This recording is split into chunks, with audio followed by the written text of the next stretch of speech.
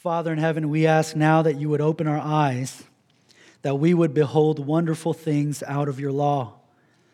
In what appears to be the wilderness, we ask that you would give us living water. May we behold Christ, and that through the preaching of your word. In Jesus' name we pray. Amen. As Numbers chapter 21 begins, we need to know that much has happened, especially in the life of Moses, in that he has experienced great loss. If you want to take a quick look with me back at Numbers chapter 20, you'll notice that in the beginning of the chapter that his sister Miriam dies. But not only that, at the very end of the chapter, his brother Aaron also dies. And so you'll notice there in that chapter that Moses, he loses both of his siblings. And they were very important in his life and very important in the life of Israel. Miriam was the most widely known woman in Israel. Aaron, as you know, he served as the high priest. But I want you to notice that in between the death of his older sister and the death of his younger brother, Moses, he loses another thing. He loses the promised land. As the Israelites grumbled for water, remember the story, Moses was told by God to specifically speak for water to come forth from the rock. He was commanded by God to merely use his words. But remember, Moses, in anger, what did he do? He did what? Remember? He struck the rock with his staff. And God tells Moses, because you didn't believe me to uphold me as holy before the people, you, Moses, you're not going to go into the land. Think about that. Moses is denied entrance into the promised land. And it all started with grumbling people and his response back to them. And it was ultimately a distrust in his God. Beloved, let me tell you this, that leadership is really hard. It's very hard. And it requires much patience, dare I say, supernatural patience. It requires an abandonment of self and pride, a complete trust in God. And brothers and sisters here at Hawaii Kai Church, I know you know this, and I know you are this, but I hope and pray that you would be thankful to the elders and pastors that you have here at this church. They are humble, faithful men. You have a group of men who truly desire to care for the eternal well-being of your souls. And they didn't pay me to say that. I wish they did, but they didn't pay me to say that. But I know that because of the way that they talk about you when I meet with them at conferences or other places outside of church. And so pray for them. Pray for your leaders. But notice here that Moses loses control. And as he does, he loses the very thing that he was leading the people to. It was a devastating loss. And for all these years, this was Moses' mission, to lead the people of Israel out of Egypt and to the place of promise. And now that's taken from him. In the short span of a few months, he loses two of the most important people in his life, and he loses the promised land. Well, how do you recover? How do you move forward from such a loss? Now, for Moses, think about this. You can just see the impulse here would have been to say this. If I'm barred from that place of promise, if I can't go there, then let the people figure it out themselves, right? Let them find their own way there. But that's not what Moses does. We find Moses here continuing to endure, continuing to intercede on behalf of the people, continuing to love and continuing to lead the people. Well, why? You see, because at the end of the day, it's not the land that was his ultimate prize, but it was his God. You see, if that parcel of land was Moses' final end, then Moses, he should have turned around and he should have deserted those people. I'm not able to go there. Well, what do I have to do with you then? But he didn't. Because his greatest treasure was not the land, but it was the God who in his grace had given it to his people. What good is the promised land if God is absent? And you see, Christian, how many of us can live our lives like that?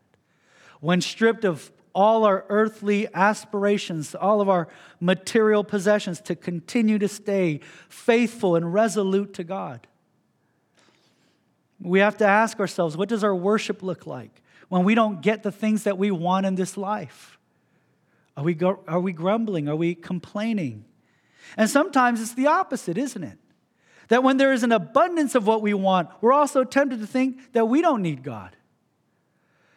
Well, beloved, that's the context as we come here to Numbers chapter 21. And notice how it begins. It begins with Israel facing opposition here in Numbers chapter 21.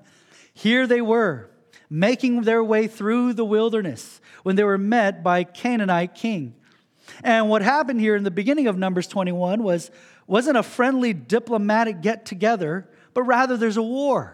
And Israel, they lose this war. Look at verse 1 with me in Numbers chapter 21. When the Canaanite, the king of Arad, who had lived in the Negev, heard that Israel was coming by the way of Athram, he fought against Israel, and he took some of them captive. Well, there's a war, and they lose the war. Well, how do the Israelites respond? Well, they respond in a very unlikely way. They turn to God. They turned to God and they asked God for victory. Notice verse 2, they made a vow to the Lord. And they said, if you give us the victory, then we in turn will devote the cities of this Canaanite king to destruction. And then notice in verse 3 in your Bibles, it says there that the Lord obeyed the voice of Israel. Now that's an interesting phrase there. It's not too often that we see that. Usually we'll see Israel obeying the voice of the Lord, but instead we read here that the Lord obeyed the voice of Israel. Well, how does that work? How is it that God would obey the voice of Israel? I would call it prayer, beloved. That when we humbly come to God and submit our hearts to Him, that He answers the Spirit's groaning within us. And it's when His will becomes my will, so that when I pray, my prayer is in essence His will. And what God wants in our lives is for His will to be done in our lives. Well, the question then is this, as we ask ourselves this question all the time: what is God's will in my life? Is it to recover from my recent stock losses? Is it to get a new job? Is it to buy a new house? What's God's will for my life? Well, Romans 8:28 says this, that God's purpose in your life is to be conformed to the image of His Son. That's God's will. And so when we pray, brothers and sisters, how do we pray? Do we pray God's will in our lives? Rather than, Lord, I want a new job so I can make more money, do we pray, Lord, make me holy. Make me holy. Well, here in Numbers 21, notice that God answers Israel's prayer, and He gives the Canaanites over to them. And to make it even more sweeter, I want you to notice that they called the place, in verse 4, Hormah. And that's very significant. And it's significant because this place called Hormah was the very site, it was the very place in which Israel was defeated by the Canaanites. They were defeated by the Canaanites. You know, some chapters back, and you might remember the Exodus story, that Israel had 12 spies and sent them into the land of Canaan. A word came back from the 12 that they looked at the inhabitants of the land and they seemed like what? They themselves seemed like grasshoppers compared to these giants. And while 2 of them wanted to take the land, the remaining 10, they advised the people, no, we can't go. And in response, what did the people do? They rebelled against God. And God, in turn, He judged them. But it's after that judgment that Israel decided to go into the land without the approval of God. And so in Numbers 14, they entered Canaan only to be defeated and to die by the sword from the Amalekites and the Canaanites. Well, that place was called Hormah. And now, rather than attempt to enter the land by their own strength, they enter the land by prayer. And as a result, God gives them the victory. Now, if you know the history of Israel, this was a monumental event for Israel. This was probably the beginning of something new for the people. A renewed faith in God, a rekindled trust in the Lord. This is great. We've learned our lesson. But as soon as the celebration was over, notice what happened. Israel falls into the same old sin. For the rest of our time, I want us to focus in verses 4 through 9 here, and we'll take a closer look. But basically what happens here is this. Israel sins. God judges them. And Israel responds, and God shows them mercy. Notice these Israelites. Notice how they respond. They fall back into the same old sin. Look at verse 4 with me. From Mount Hor, they sent out by way to the Red Sea to go around the land of Edom. And the people became impatient on the way. And the people spoke against God and against Moses. Why have you brought us up out of Egypt to die in the wilderness? For there is no food and no water, and we loathe this worthless food. Well, after the victory at Hormah, we might have expected the people of Israel to be thankful and to be grateful. They grew from their mistakes. We might have expected them to now have figured out the formula. Trust God and obey, and we'll be okay. We'll get the victory. You see, they should have learned this by now. But instead, notice, they go back to grumbling and complaining against God. And now here they are, just having defeated a Canaanite king, having food, having water, having meat. And here's what they say. Why have you brought us up out of Egypt to die in the wilderness? For there is no food and there's no water. But wait a minute. Wait a minute. They do have food and water. What do you mean there's no food and water? They have food and water.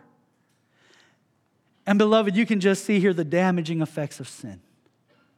Their sin of complaining, their sin of grumbling is doing something to them. It's doing something to their thinking.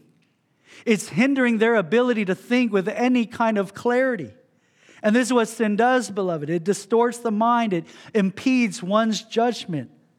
But I want you to notice that that's not the real complaint, is it? Because the truth, it really comes after. There is actually food and water. Because this is what they say next at the end of verse 5, if you noticed. We loathe this worthless food. We have no food. We have no water. We hate this food. You know, as we evaluate the sin of Israel, we ask this question. What is Israel's problem? What is Israel's heart problem? Well, we know they have a heart problem. They have a hardened heart. But if we make a deeper incision into the heart, what is the issue that we find? And there's a lot, right? There's pride, there's ungratefulness, there's impatience. It's all those things. But I think what we find in the center is this. I think it's the sin of discontentment. Why do I think that?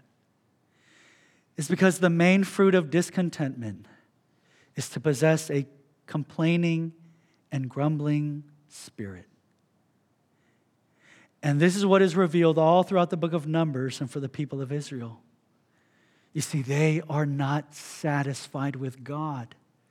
They are discontent.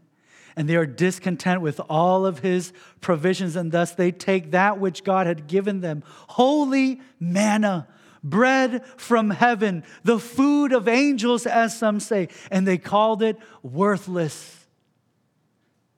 They despised and rejected the holy things of God. And as a result, they rejected the God who had given it to them. And you see, brothers and sisters, we can take a step back and we can see this story and we can be very repulsed by their behavior. And we can read about them say, you guys are really spoiled, right? We can be taken aback as to just how boldly sinful these people are. And it takes place all throughout the book of Numbers over and over and over again. But let me say this. One of the ways that the Bible attests to its truthfulness to us is by speaking directly to us and showing us our own sins. Because if we were to put our hearts out on the table next to the one that we just opened, you wouldn't be able to tell them apart. And that's the God honest truth. You see, at the end of the day, we're really not that different than the rebellious people on the pages before us. What do you often find yourself grumbling and complaining about? Is it your marriage? Is it your children? Is it your job? Is it your singleness? Is it your lack of something? Or is it the excess of something? What is it that you're so dissatisfied with in your life? And the truth of the matter is that when we find ourselves discontent in our lives, it means really that we're discontent with God. And for the people of Israel, they took the heavenly manna, they took the heavenly food, and they called it worthless. They despised it. And you see, for us as Christians, we do the same thing. We take the holy things of God and we often disparage it, and we don't treat it as we should treat it. We take something like the church. The church is holy, and we disparage it. We complain about the church. We gripe about the church. We do it with our marriages that God deems as holy, and we do the same thing. We take the good things of God and we treat it as worthless. Notice, secondly, here God responds, verse 6, in judgment. Look at verse 6 with me. Then the Lord sent fiery serpents among the people, and they bit the people, so that many people of Israel, they died. God sends fiery serpents. He sends poisonous snakes into the camp of Israel. And this was the judgment of God. Notice the people, they've sinned. They sinned by complaining and grumbling about their circumstances. And so I want you to notice what God does here. He sends them more adversity. He sends them more adversity, and not for the sole purpose of inflicting pain, but he sends more adversity to drive into the people of Israel this message to stop sinning. And God, at times, He will do that to us. He'll make the situation more severe, and He'll bring more trials, and He'll increase the temperature of our lives. Why does He do that? To get us to our breaking point. To get us to stop looking down, but to look up and to get our attention. And here in Numbers, this is why God, He sends poisonous snakes throughout the camp. Now, I want you to notice something very interesting here. These poisonous snakes, they were not foreign to the wilderness. Now, what do I mean? Where are the Israelites? They're in the wilderness. They're in a place which is a natural habitat for these poisonous snakes. If you ever read Deuteronomy chapter 8, it says there in verse 15 that it describes the wilderness as great and terrifying with its fiery serpents or poisonous snakes and scorpions. And so this is the wilderness. This is their natural habitat for these poisonous snakes. This is the environment in which the Israelites journeyed through. Well, how come they weren't bitten by these snakes before? It's because God, in His mercy, preserved the people from being hurt by them. And you see, this is what Israel failed to consider and see. You see, throughout all their wilderness wanderings, not only had God provided food and water, but He had also protected them. He had held back these poisonous serpents or snakes from harming them. And so you can imagine an Israelite going to the edge of the camp, seeing these venomous snakes and being pretty afraid, being pretty scared. But soon that Israelite would have felt relief knowing that he or she was safe because God was protecting them. But as time went on, those snakes appeared to be less and less lethal. And as they saw those snakes as less and less lethal, they were less and less thankful of God's mercies. That is until now. These deadly reptiles that were prevented from entering the camp of Israel are now set free to invade it. And you see, the just judgment of God came upon Israel, not only because they complained and grumbled, but because they were unthankful. They go hand in hand with one another, don't they? You see, beloved, there's no such thing as a grumbling yet thankful spirit. They are in opposition to each other. And so these fiery serpents, they penetrate the camp of Israel, and as a result, we're told that many died. Now, there are two ways that you can respond. You can either continue to gripe and complain, or you can repent. Notice how the remaining Israelites respond. Look with me in verse 7. And the people came to Moses and said, "We have sinned, for we have spoken against the Lord and against you. Pray to the Lord that he take away the serpents from us." So Moses prayed for the people. The people, they repent. How do we know that? Because they come to Moses, and here's what they do. Notice the progression. They acknowledge their sin. We have sinned.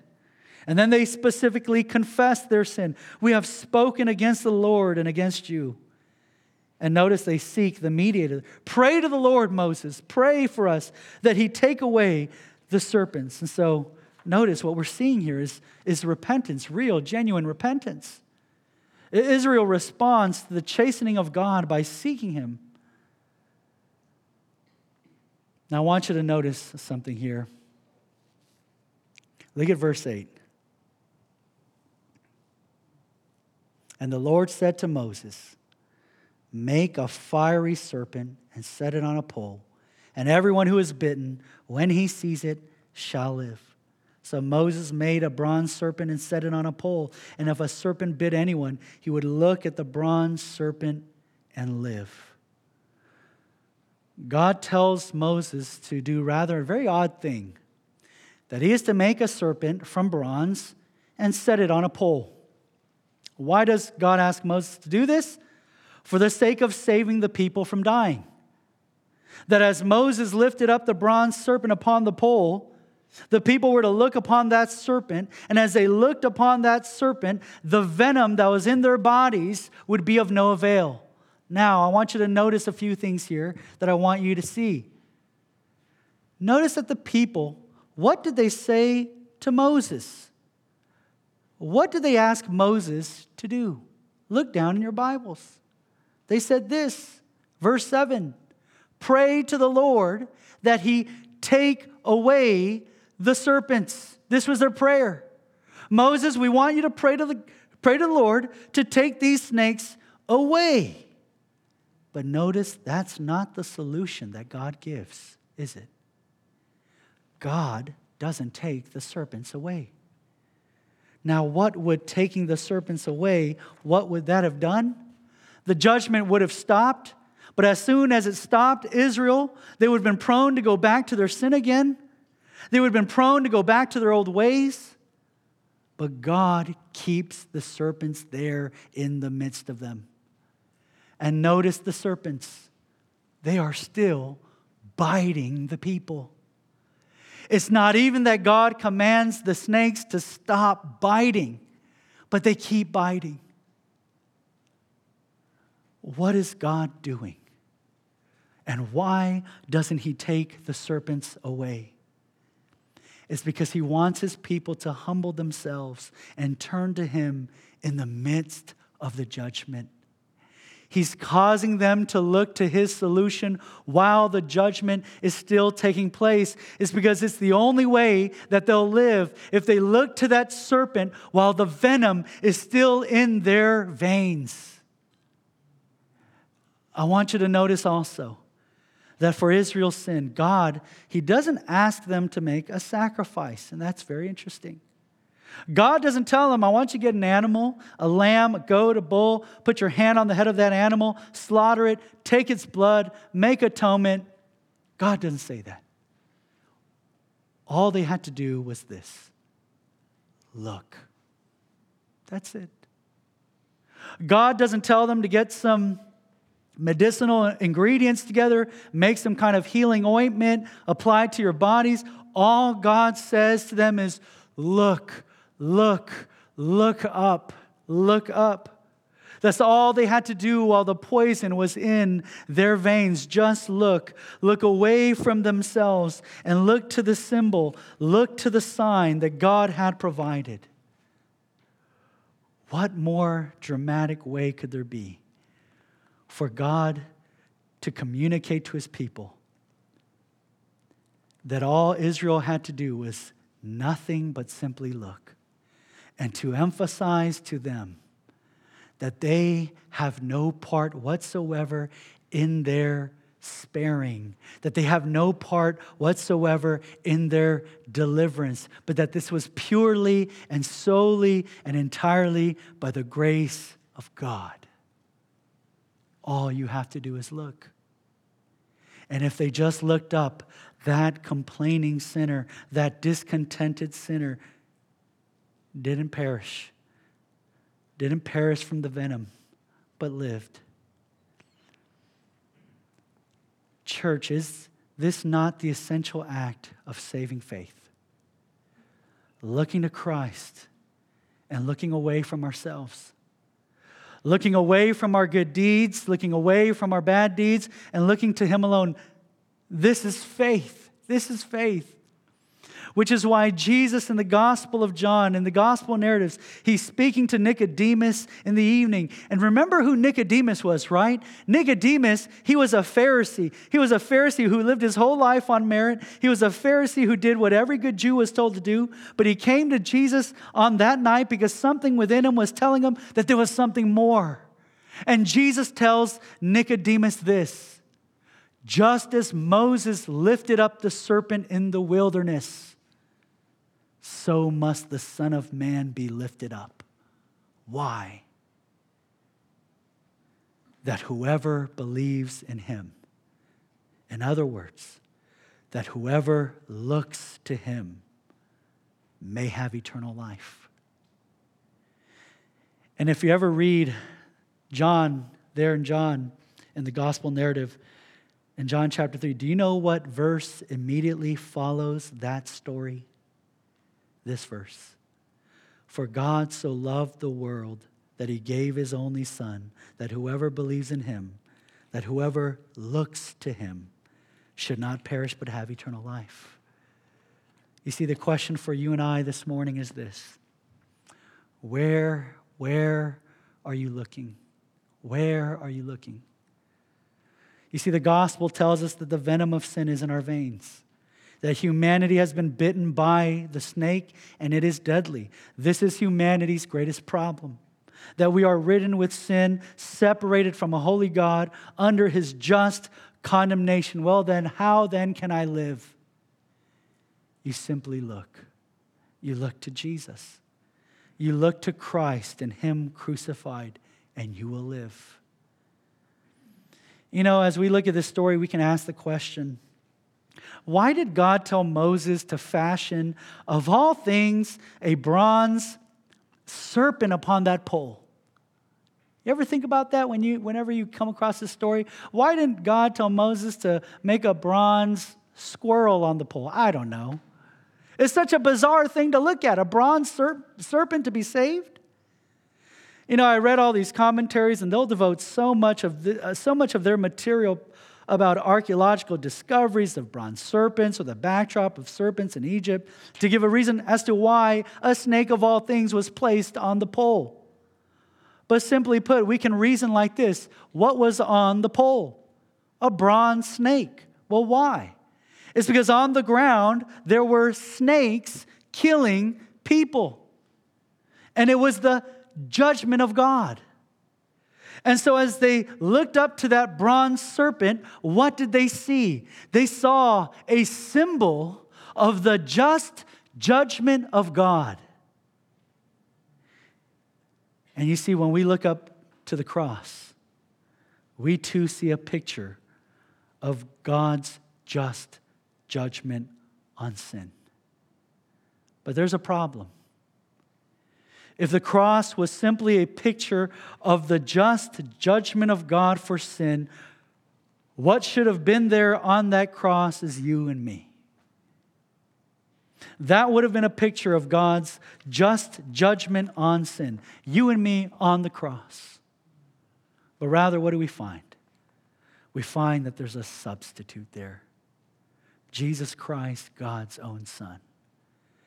There He is, bearing the just judgment of sin that you and I deserved. You see, in the final analysis of the cross, it is not only a picture of God's just judgment, but His grace and His mercy in sparing you. By providing on your behalf, on our behalf, His only Son, to whom all we have to do is but look to live. And Hawaii Kai Church, may we then keep looking to Him. May we keep looking to Christ in gratitude, in thankfulness, as we live our lives in this wilderness. Let's pray together.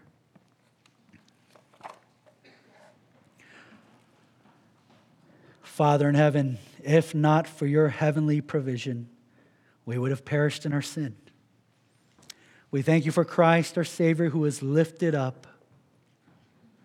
Lifted up was He to die, and that in our place. Would our response then be one of gratitude and not grumbling, of contentment and not complaining? For you have lavished on us all that we need and more. Would our lives then be lives that look to Christ and to Him alone? And it's in His name we pray. Amen.